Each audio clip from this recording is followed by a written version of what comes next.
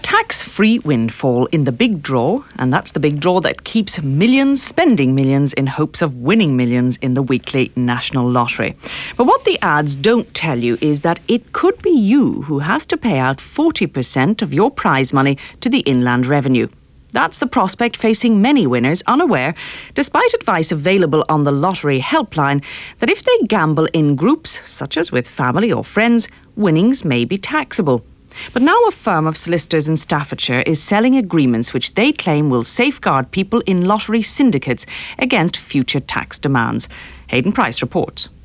5, 4, 3, 2, 1, go!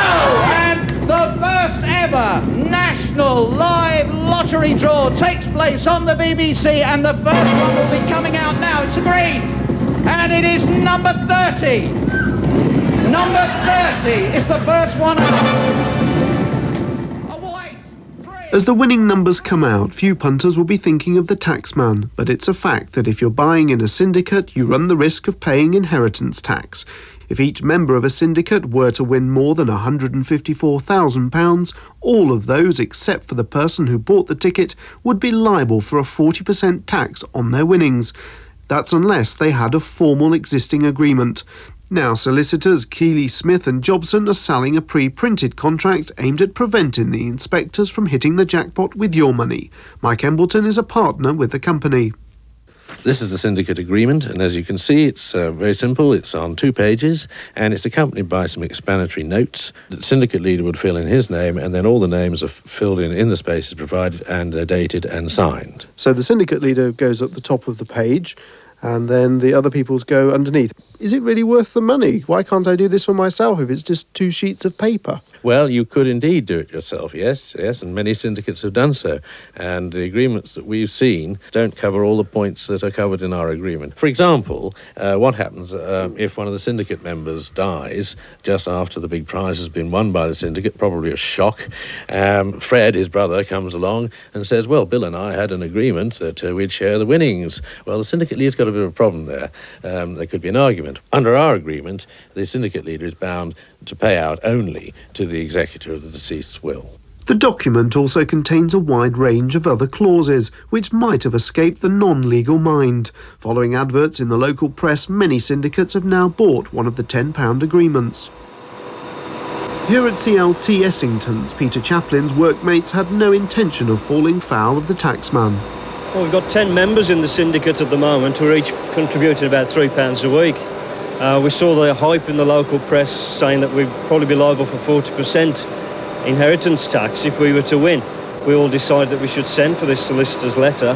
So once it came through the post, how easy was it to actually fill in and use? Extremely straightforward. It's just a matter, really, as I say, of filling your name, address and signing it. It goes on to tell you what you would have been liable for should we have not had the document. And what about phoning the helpline number on the back of the lottery tickets? I didn't even know there was an helpline number, to be perfectly honest with you. Does anybody know? Hello, and thank you for calling the National Lottery line.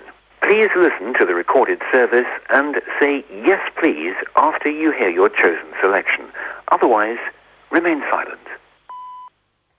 We have a national lottery line which is available for all players to give advice on all aspects of playing the national lottery.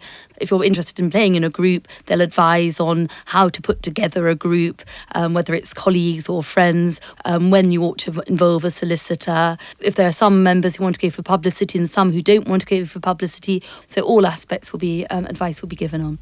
Louise White is a spokesperson for the organisers Camelot. She points out that the public need not buy such agreements or pay solicitors to privately draw them up. Instead, they could write their own, following simple guidance. We advise them all to make sure that you do have a formal agreement, preferably in writing, that agreement states clearly who the members of the group are, how much they pay every week. If they do win a prize, what percentage of the prize each individual member will get.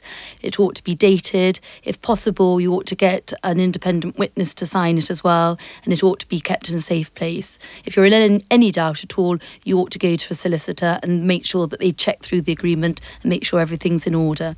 So would inspectors accept such homemade agreements as proof? Paul Lackenpaul is the Assistant Director of the Inland Revenue's Inheritance Section. We would recognize any clear agreement reached between the members of the syndicate. We have no particular form, no particular requirement. As long as there is a clear agreement among the members of the syndicate, that's good enough. What counts as clear, though? The Inland Revenue is a trusting organization. We are concerned largely with facts. We would not go out of our way to raise queries for the sake of raising those queries. So unless we have reason to believe that what we are being told is not a fact, we would accept that there was an agreement among the members of the syndicate. Well, a verbal agreement will suffice. That's it. There's no doubt about that. But it's really evidencing the agreement. That's the problem. And I've written to the Inland Revenue and asked them what evidence they would require.